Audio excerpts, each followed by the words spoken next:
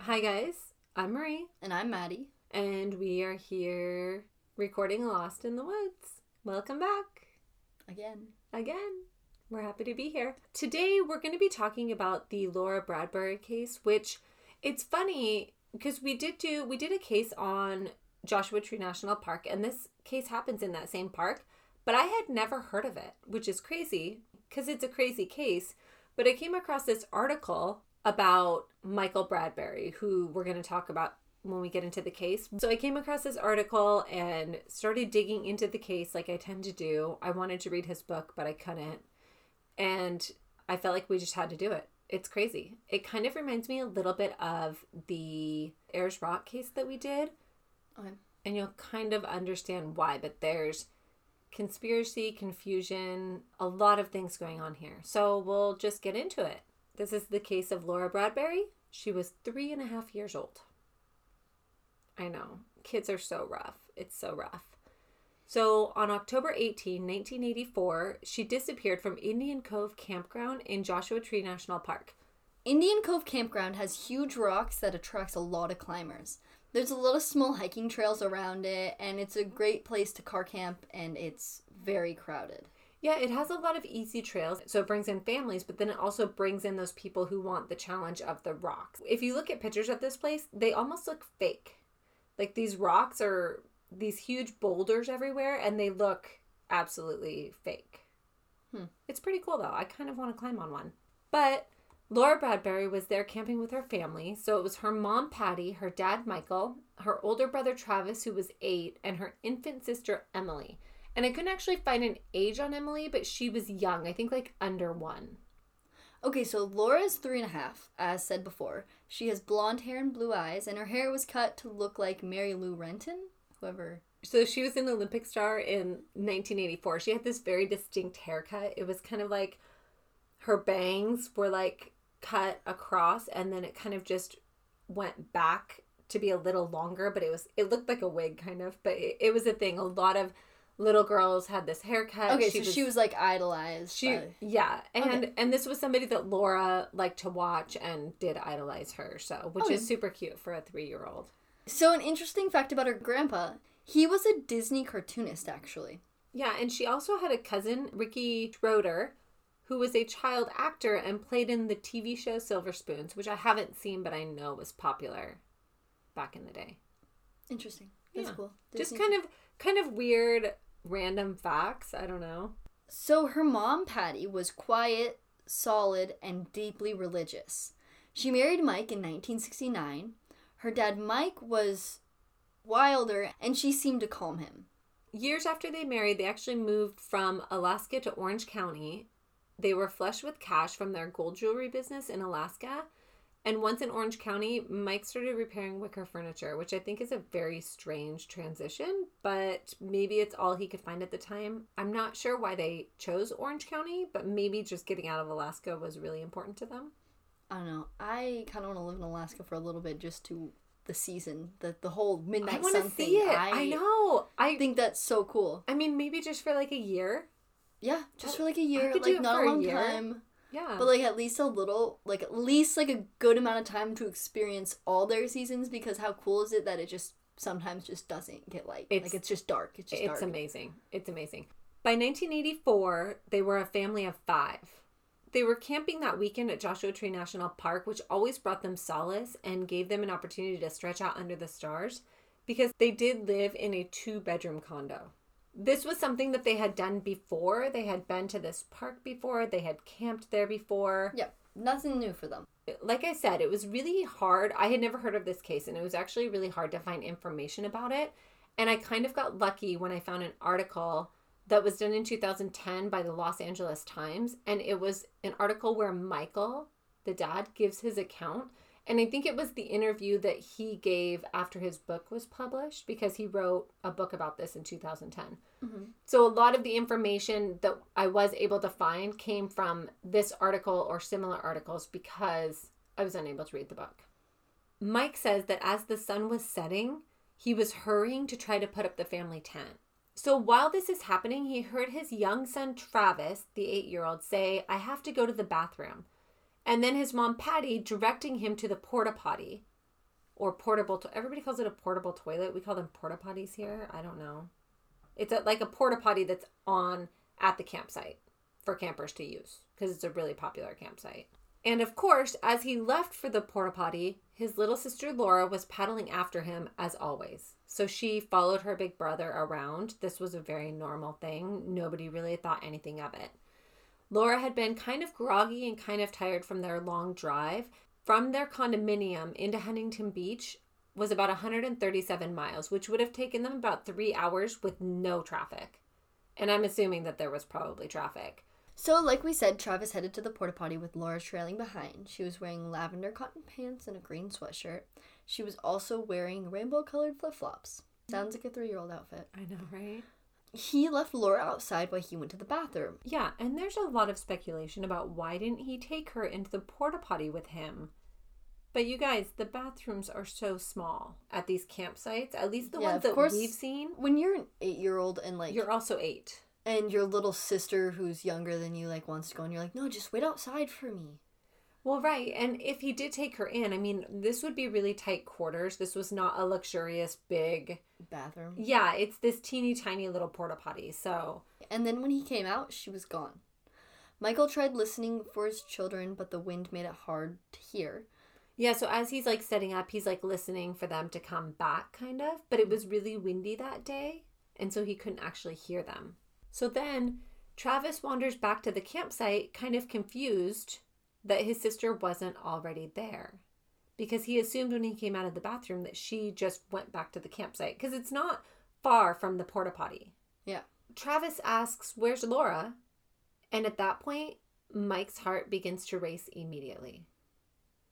Laura's not the kind of child that would wander off. She sticks close to family. Which also with that, people are like, oh, well, all 3-year-olds wander off. All little kids wander off. But like, I can't imagine my little sister, who's 5, and even when she was 3, her wandering off anywhere. She would prefer to be touching or holding a family member, especially if we're in public or in a new place. Yeah. So Mike immediately sprinted towards the porta potty. His wife was close behind. She was holding their infant daughter. And they were both yelling, "Laura, where are you?" as they're running, trying to find their daughter. Right. And I don't really think this is an overreaction. I would react 100% the same way. Actually, the last time we went backpacking when it was just me and the kids, at one point, Phoenix wandered off with one of the other girls, but I didn't know that she was with one of the other girls. And I was like, "Where's Phoenix?" And Maddie was like, "I don't know. She was just right here."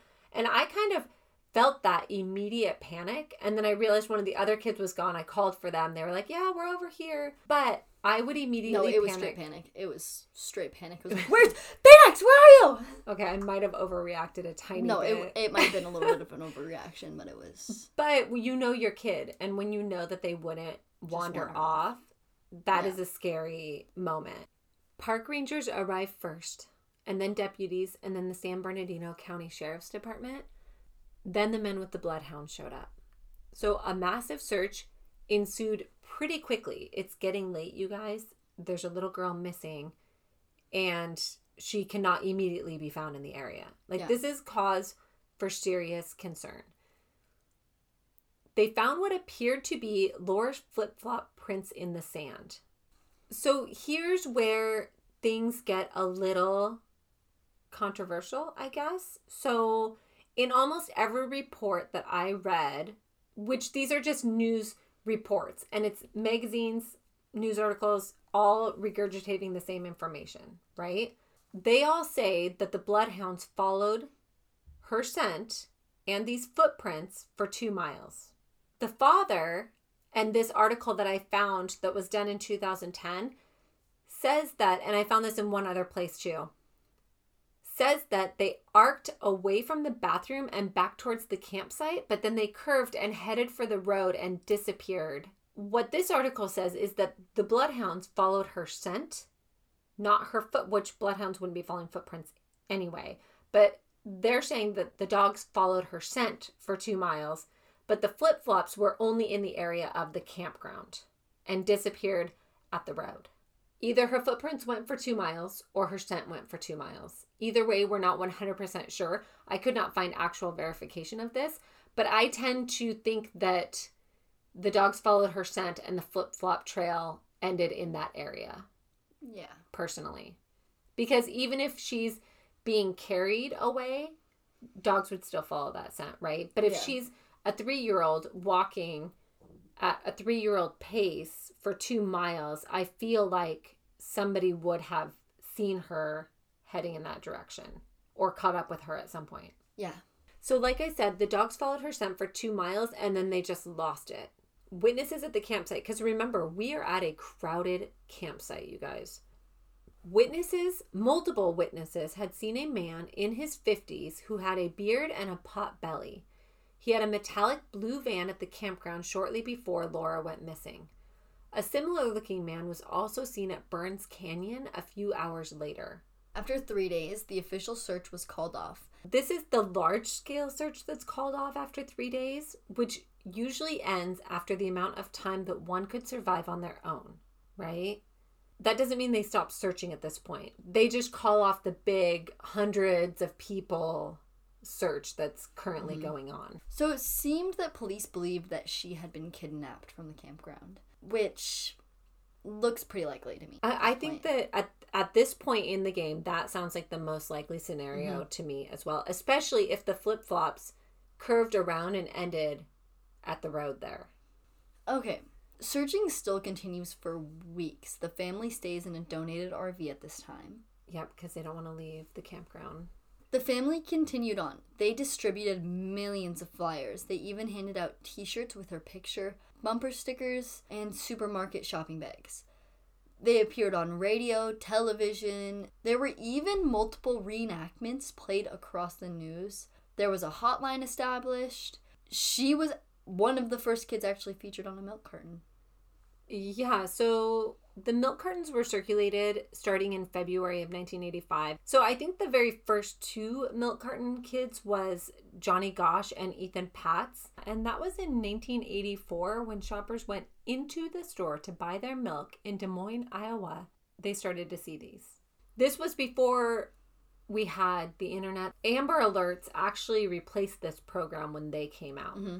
Johnny was the little boy who went missing during his paper route, and Ethan disappeared while walking to the bus stop for the first time. And both of these cases were highly publicized back in the day. And when I say highly publicized, as much as they could be at the time. At the time, yeah. Yeah. Police even tried hypnotizing some of the campers to see if they could get more details out of them.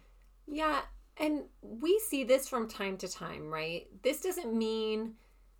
I think sometimes a department is just like, what else can we do? We have tried everything to find this little girl. What else can we do? And they have all these witnesses that might have seen something, but nobody seems to really remember much. So Michael Bradbury remained at the campsite for more than 3 weeks. He at first aided in the search, and then he maintained a lonely vigil by himself when the rest of the searchers disappeared. So lots of people were interviewed. Several sex offenders were arrested on other charges as a result of this investigation, actually. Yeah, and we saw that in the Delphi case last week, where all of these tips started leading to... a bunch of people getting arrested. So that kind of happened here too, right? You go and you check on a sex offender.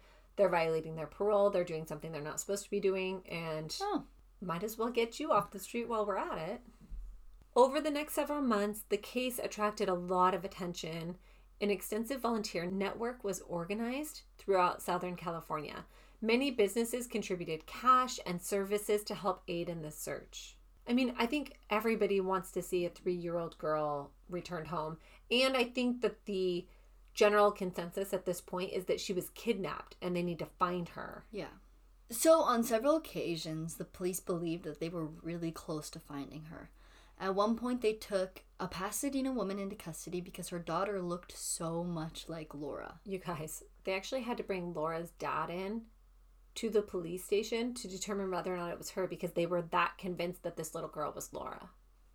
It wasn't. But can you imagine having police come up to you and think that you kidnapped the child your child that you have with you? I can't even imagine that. Traumatizing all around. And for the dad to get his hopes up So a 7-member task force was created by the sheriff's department and was led by Captain Gene Bowling. The investigation is said to cost over $1 million. Yep. It does sound like they were really trying. However, the family does grow very frustrated with law enforcement, and we're going to kind of talk about that here in a second. The family also offered a no questions asked $25,000 reward for the safe return of their daughter. So, like I said, Laura's dad was growing very frustrated with the San Bernardino County Sheriff's Department for their lack of effort or results from his end, right? He told reporters that the department was incompetent or lazy or both, and he even implied that they may be covering something up, and he hired his own private investigator. So we saw this as well with the Delphi case last week, where people started to believe that the police department was covering up for the murderer. Like, they knew who he was and they were covering it up. And I kind of feel the same way about this one that I felt about that one, where I just don't see any member of a police department covering up for somebody that would kidnap or take a 3-year-old little girl. Yeah. Personally. But I can understand the frustration from a parent's perspective when you're not seeing results. So the department actually countered this, saying that they were doing everything that they could. And they even said that Mike was kind of a nuisance and maybe even a hindrance.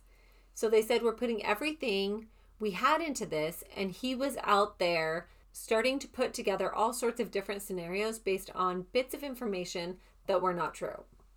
So to our minds, he was getting in the way of the investigation. So he feels like they're not doing enough. He's going out, digging up his own leads, his own tips, his own clues, and then he's getting frustrated because the police department is like, that's not a real lead. Stop doing that. Stop interviewing people. So I think it's just two different groups of people wanting the same thing but butting heads in the process. There were 2 witnesses named Clifford and Toby. And by the way, we're not pronouncing their last names because they're a little tricky. I'm not doing it. I say no. Come for me if you want. I'm not doing it. You can look it up yourself. So they came forward saying they had information on a man that they believe had kidnapped Laura. So police found this tip to not be credible. Not long after, both men were found shot to death. Their bodies were found 6 miles from where Laura was last seen. So I think this is the beginning of conspiracy land. And we're going to have a lot of conspiracies in this case, but this comes up later too. In 1985, a man named Jim Nestor actually vanished while looking for Laura, and his skull was later found in 1988. But no cause of death was determined.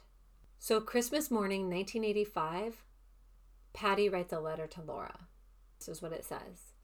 I send this letter to you with love and prayer, my first baby girl. There is a hole in our life now. Life was perfect for us, but now it seems hollow. I sometimes feel guilty in continuing at all.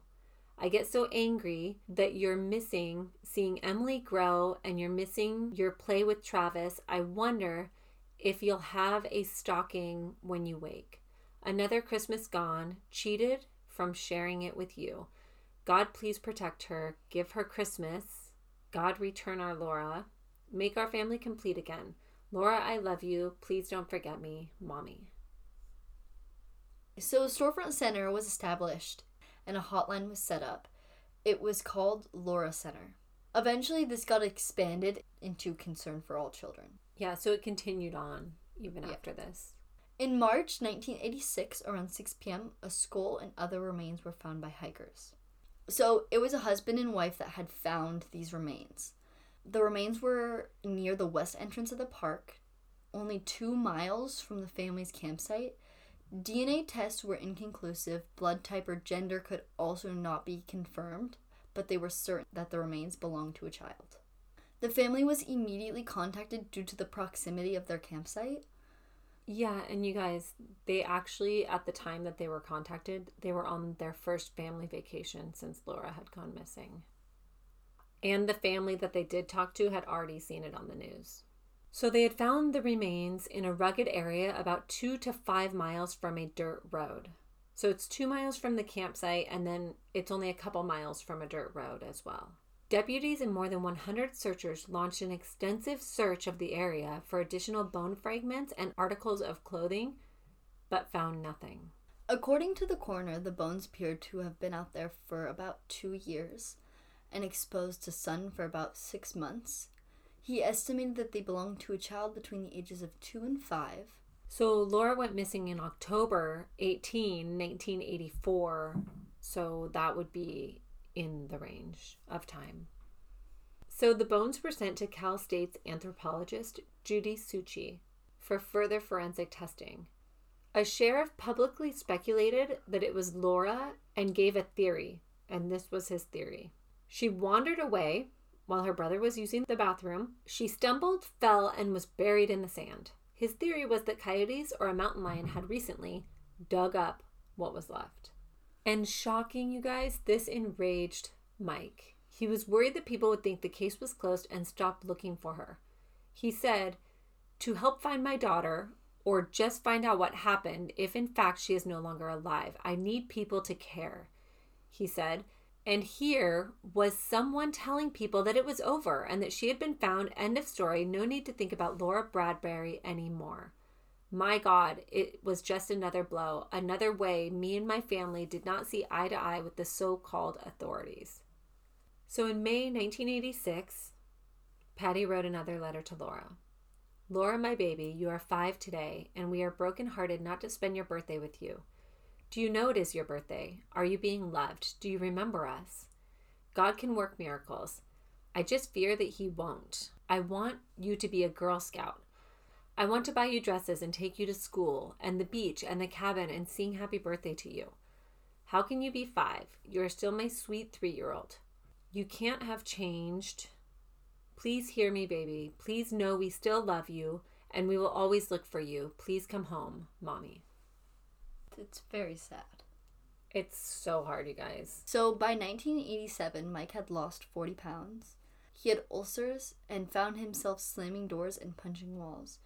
He was nearly broke from spending all the time searching for his daughter. He had purchased a nice computer and spent money running background checks on his own list of suspects. He had also hired a private detective named Jim Shallow who cost $30 a day and was a chain-smoking ex-Army Ranger with a Texas drawl. So the two of them came up with a lot of theories here.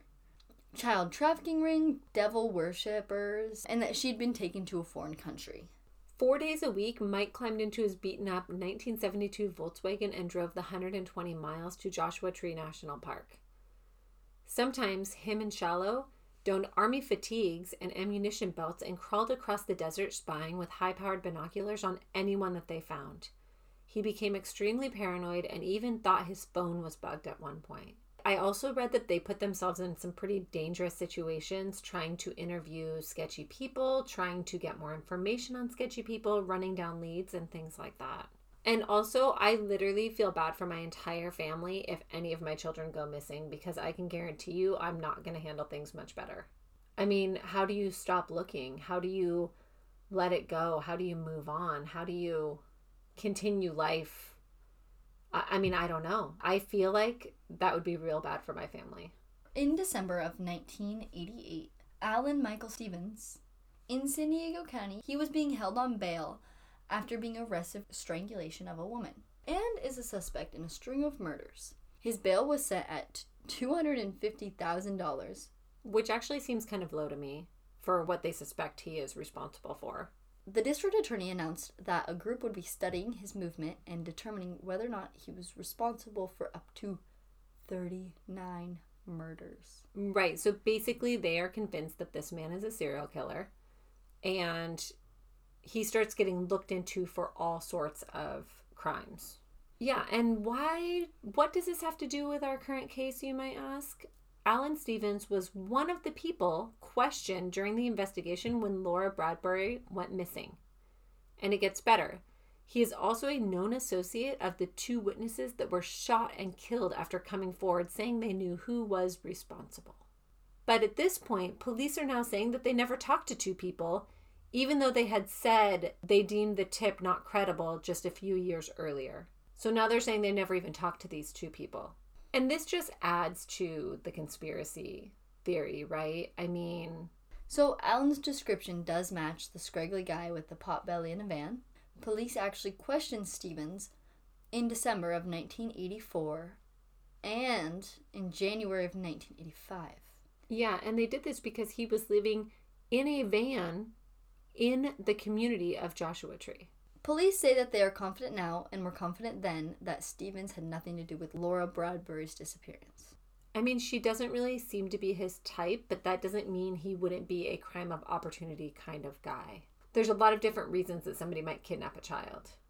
By 1989, the family was suffering. And can I just say, I applaud them for all sticking together at this point, even if they are suffering, because that is something that can be kind of rare when a tragedy happens in a family. Parents staying together and stuff, that usually doesn't happen. Absolutely not. I mean, it just breaks you and you end up falling apart. But they're still sticking it out. Emily, now 5 years old, has grown up in the shadow of this tragedy. She never knew her sister, and her dad was practically a stranger now. Travis was a teenager. He slept in the bunk beds he once shared with Laura. He suffered from depression and felt guilty and admitted that he contemplated suicide as early as 12. For a long time, her pink blanket and doll remained on her bed. When Emily was 6, she got separated from her mom for a minute. And by the time they were reunited, her mom was in a panic and shrieking frantically. So would I be. I mean, no. I can't. The family decided to move to Northern California. They needed a fresh start where they knew that no one knew them. Yeah, so they really tried to move on for their remaining children. They allowed few reminders of Laura. One was a bumper sticker on the back of their car with a picture of Laura that said, "Help find Laura." And the family just couldn't bear to peel it off. Can't handle it. I can't handle it. I can't. And there's another letter. So, on May 29, 1990, Patty wrote, "Today you are 9 years old. I can hardly believe it, how time is swallowed up as if it never was. I still want to search kids out to see what a 9-year-old looks like and try to imagine my 3-year-old who is frozen in time. Not having you has left holes in many places. I don't remember Emily's babyhood. When did she walk, talk? God, how unfair. My marriage is numb. Travis is deeply wounded. We have no home now. On that last night in Huntington Beach, I stayed late and the memories flooded the place. I remember you with Floppy and you and Travis in the sandbox and you in the crib, the new big girl, baby bed, Christmas, Easter's, so little time and how little did I appreciate it."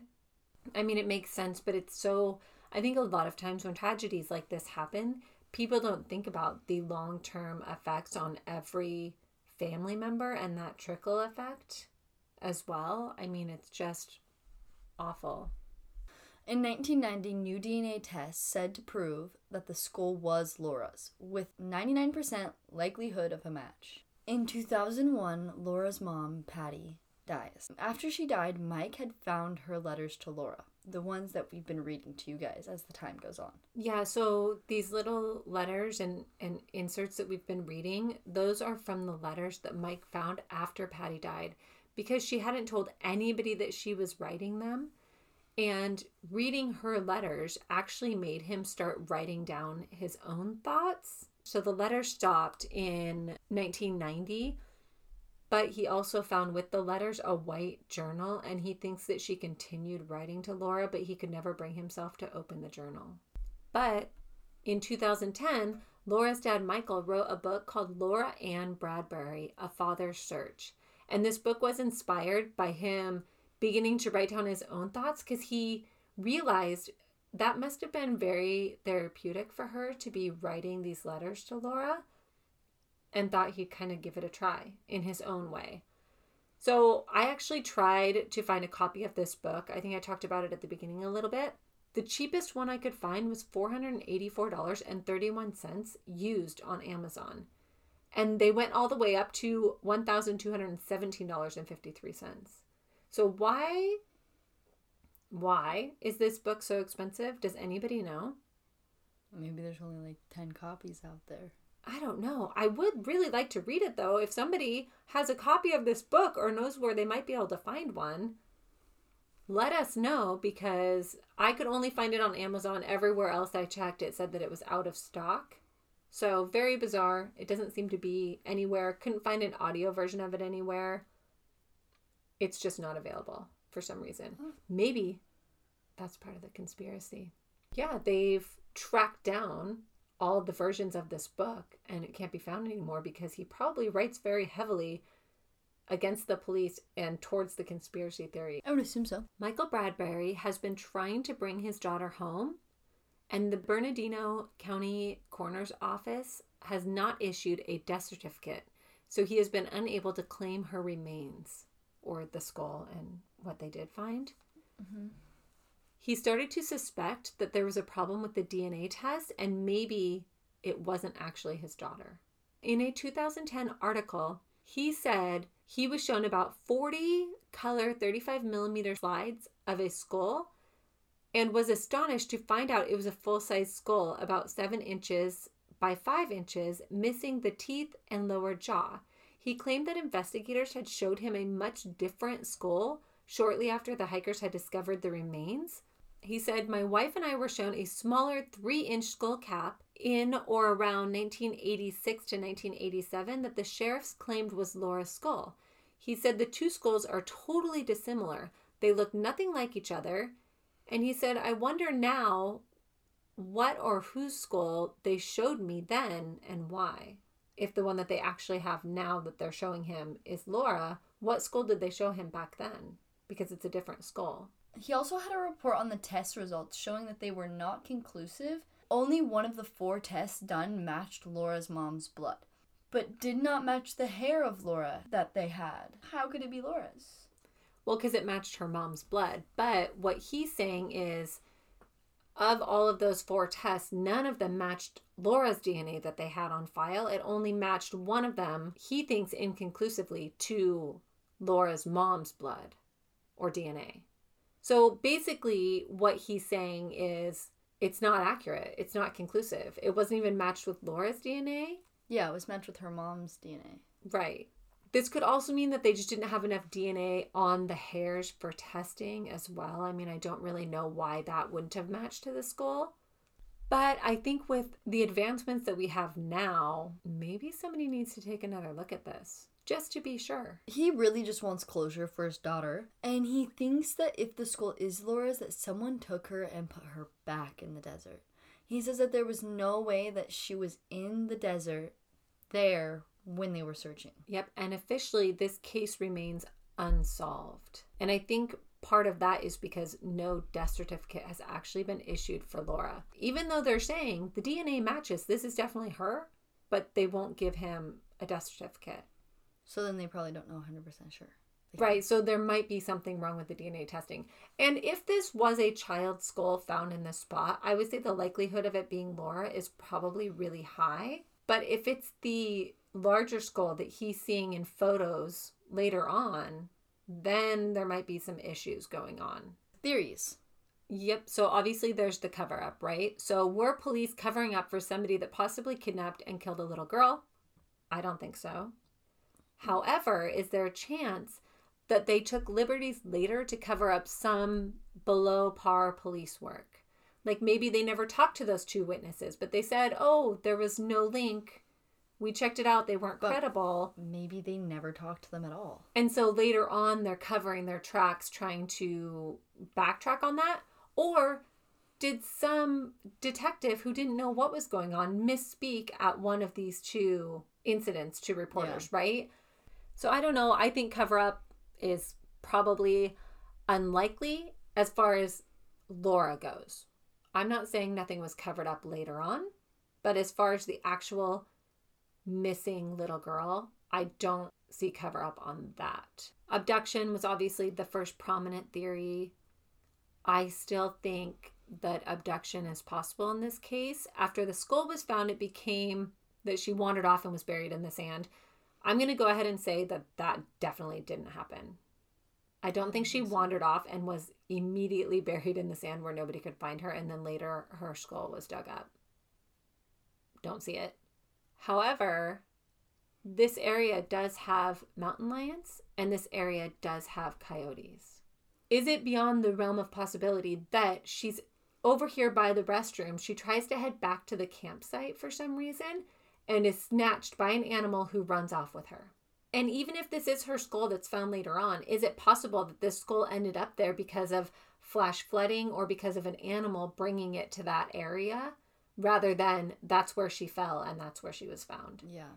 Okay, so, I mean, we don't know. And then I'd also like to know if the footprints were really in the direction of where the skull was found. So if there were the 2 miles of footprints, like one account says, were those footprints going in the direction of where the skull was found? Did the dog track go in the direction of where the skull was eventually found? That would help me really firm up an opinion, I think. And if her body was there in that place, how did the helicopters not find her? She's only 2 miles. They searched everywhere. How was she not found if she just tripped in the sand and died? Yeah, and it was an area that had slightly rougher terrain, but it was within their search perimeter. She was wearing colorful clothing at the time of her disappearance. Yeah. So they do say that dusk and dawn are the 2 most dangerous times to be attacked by a mountain lion. That's when they tend to hunt. She went missing around dusk. So could it be possible? I don't know. Coyotes have also been a problem in Joshua Tree National Park. There's been about 35 documented cases of coyotes attacking children in the last 25 years. All non-lethal, though. That's a lot. 35? Yeah. Doesn't it remind you of the dingoes? Let us know what you guys think about your theories on this case. We feel like there could be a lot of moving pieces. There could be a lot of alternative theories, but I also feel like we don't have all of the information. So that article that I was talking about that was in the Los Angeles Times, it was by Kurt Streeter. I think that's how you say it. And I found it on the Los Angeles Community Policing page. So if you want to read that or look into that, get more information. Mostly my information, though, came from random articles kind of all over the place. And let me know if you find the book. I want to read it. Maybe I want to read it more because I can't find it. It's really bothering me. Maybe. All right, so let us know what you think. I know this one was a little shorter, but last week's was a little longer, so hopefully that makes up for it. Remember, next week we will not be posting an episode. We're taking the week off to kind of catch up and get ready for next month, but we will be back the following Monday. Yes. But we're hoping we won't have to do this for much longer. We're hoping that kids will be back in school soon and that we will be able to pick back up with 4 weeks. We're just kind of playing it by ear right now, so hang in there with us, you guys. Thanks for listening. Follow us on Instagram at Lost in the Woods Podcast. Like us on Facebook. Thanks for listening. Yeah, and we will see you guys next week. Bye.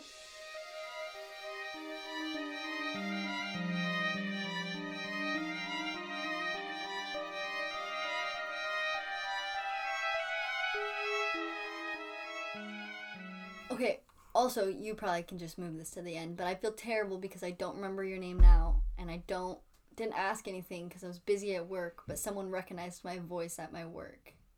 Which is crazy. But, I feel bad.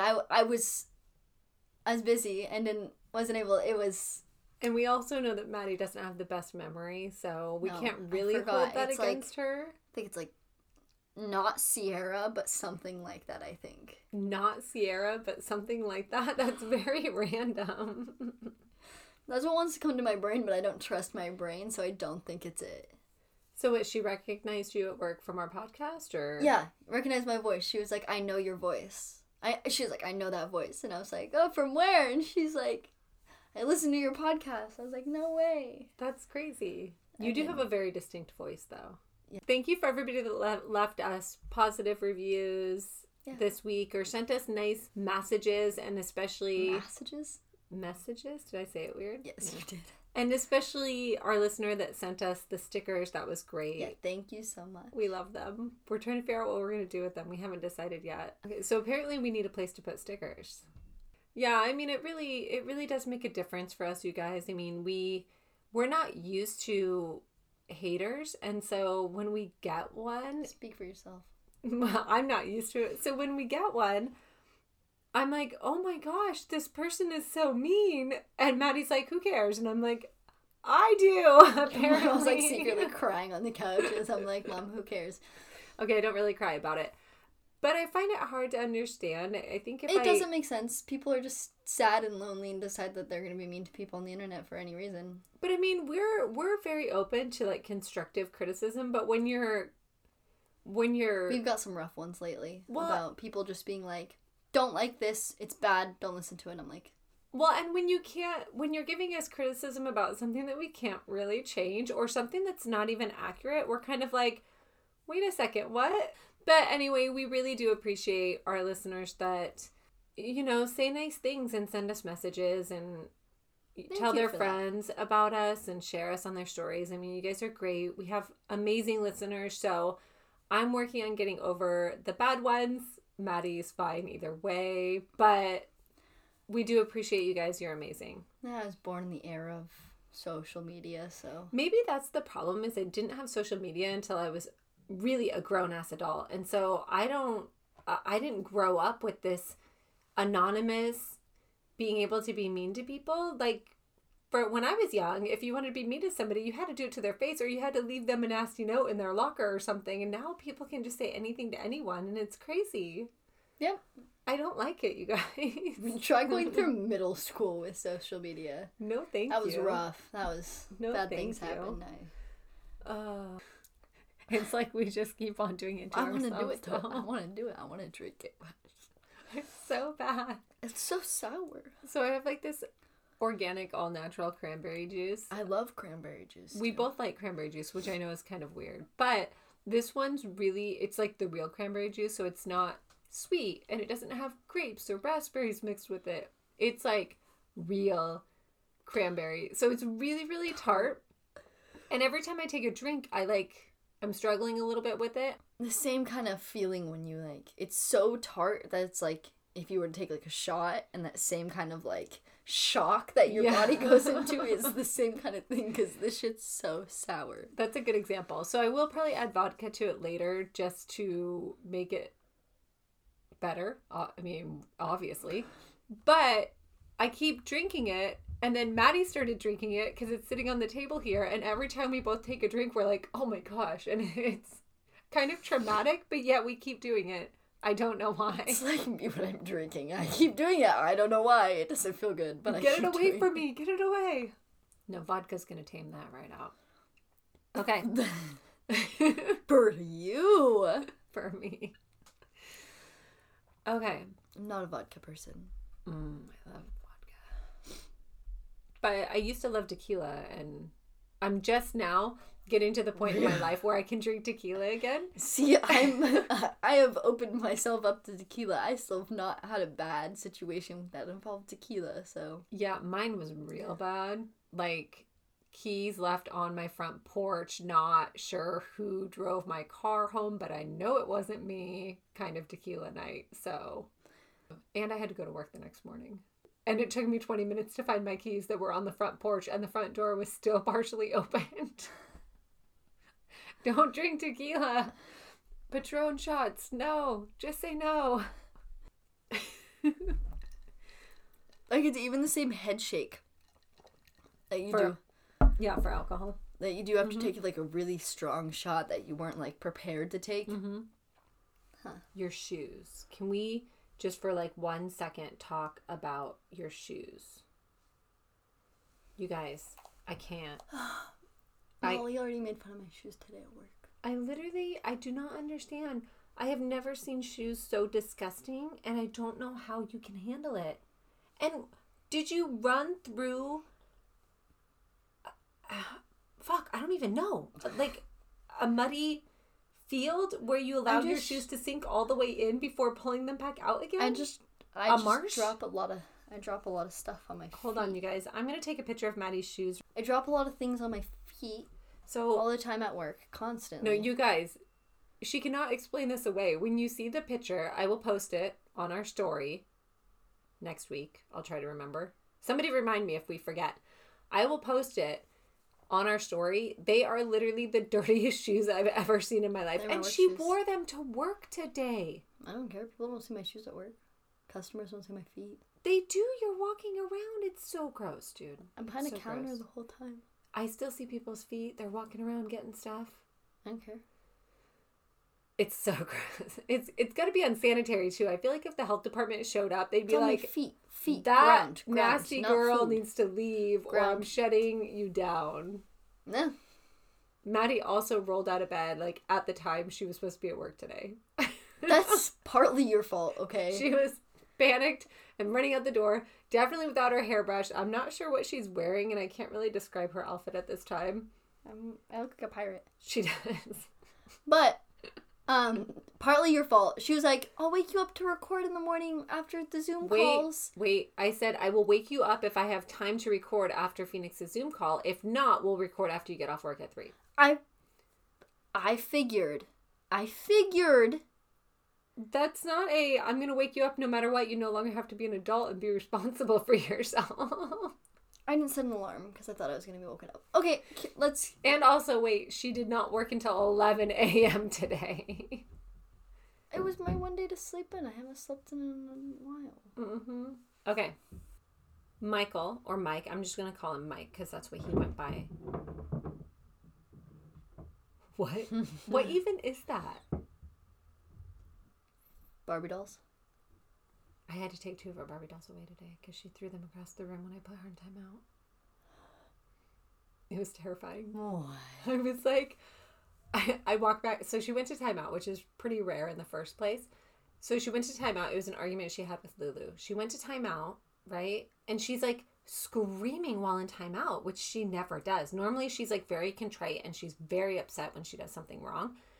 So I open her door and I'm like, just so you know, your 5 minutes of timeout do not start until you stop screaming. And then I close the door and then all of a sudden I hear this crash and I open the door and I'm like, what was that? And she's like, nothing.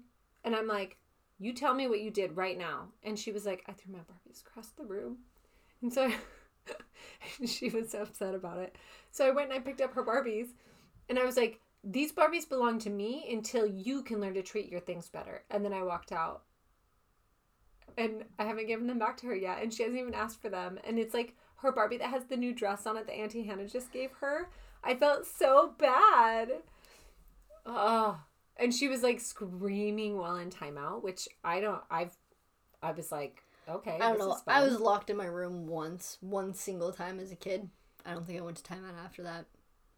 No, I think for the most part, I've always been like kind of a more strict parent, especially when it came to behavioral things. And so if something is done wrong, it's usually you do that again, you are going straight to timeout. And then that behavior becomes a non-negotiable timeout no matter what if you do it again.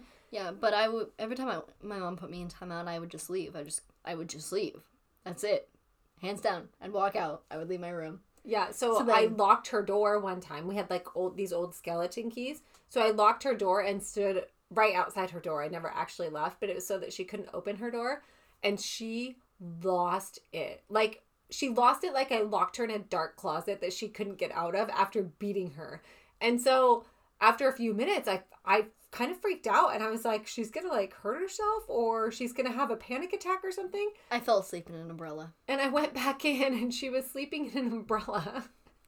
And literally, I don't think I ever had to put her in timeout again. She wasn't naughty again until she was a teenager. That is one of the memories I have. And I was very, very young. And like we've said in other episodes, I don't have any memories from my childhood, but that is one of... Oh, by the way, before I forget, I know this is totally off topic and I'll move it to the end. Had my first kindergarten Zoom meeting today, class meeting today, where it was actually like their classroom. Mm-hmm. One, little kids are really bad at muting themselves in classroom settings. Two, they're also really good about unmuting themselves to interject their personal opinion in every little thing. So class was very sidetracked, a little unproductive. But at one point, and also kids pick their nose all the time. I mean, really, you're on camera. Stop picking your nose. But at one point, this little boy was complaining to his dad, I think. And he was like, I can't do it. I can't sit here. It's too boring. And the dad's like, but you can do it when you're playing video games. And their mic is completely unmuted. Like the teacher's legit reading a story about a pigeon or something at the time that this happens. And I was like, oh my God, mute your microphone. It was very painful and very entertaining. Also, I hate online school. Somebody rescue us. It's awful. I don't know. I go to work.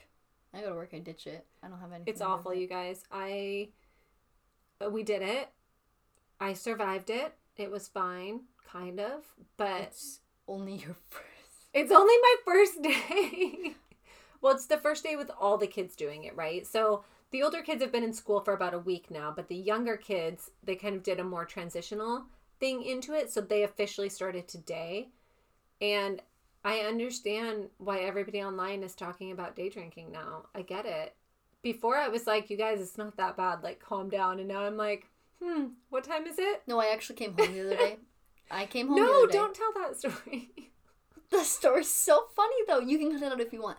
I came home at, like, literally, it was, like, 10:30, 11. It was, it was, like, closer to 11 than 10:30, but it was still in the 10 o'clock range.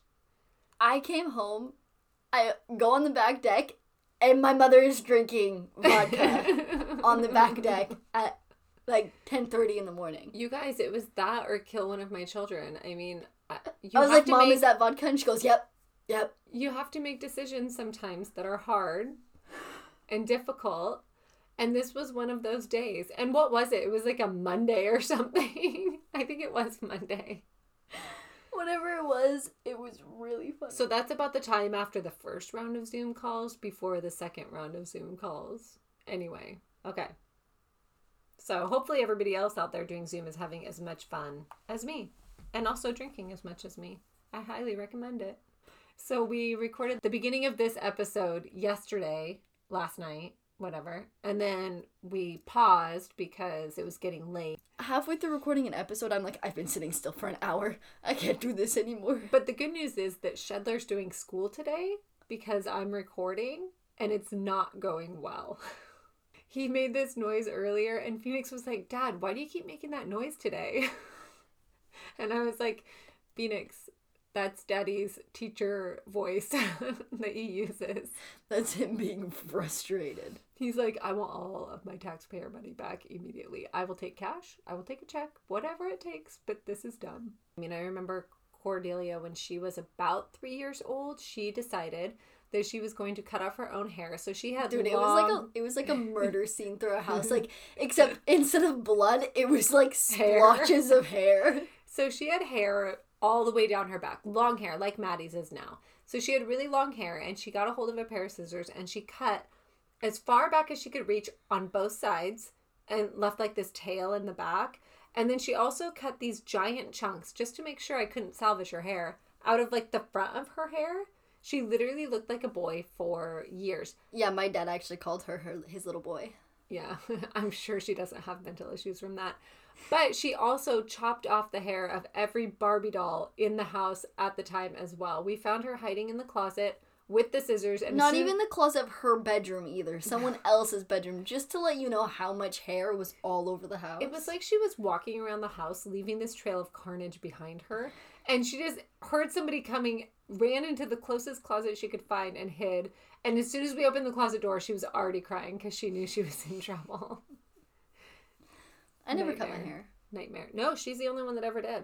I mean, me and my friends, when we were really little, we'd like cut a strand off our hair and like, Naughty, yeah. Harder? Mm-hmm. And wilder? Mm-hmm. Okay. Her dad That's how he's described. I can't change how he's described. I don't know. I don't like it, but I'll say it. There's something I don't like about it. There's something I don't like about saying it, but I'll say it. Okay. Still don't like it. I don't like the harder description. I don't like it. Like a harder person. Like that. It's a common description that people use. My brain just goes straight to someone being hard, to he's hard. That's it. That's all my brain. That says more about you than it does about the description. Maybe it does, but I don't like it. I don't like it.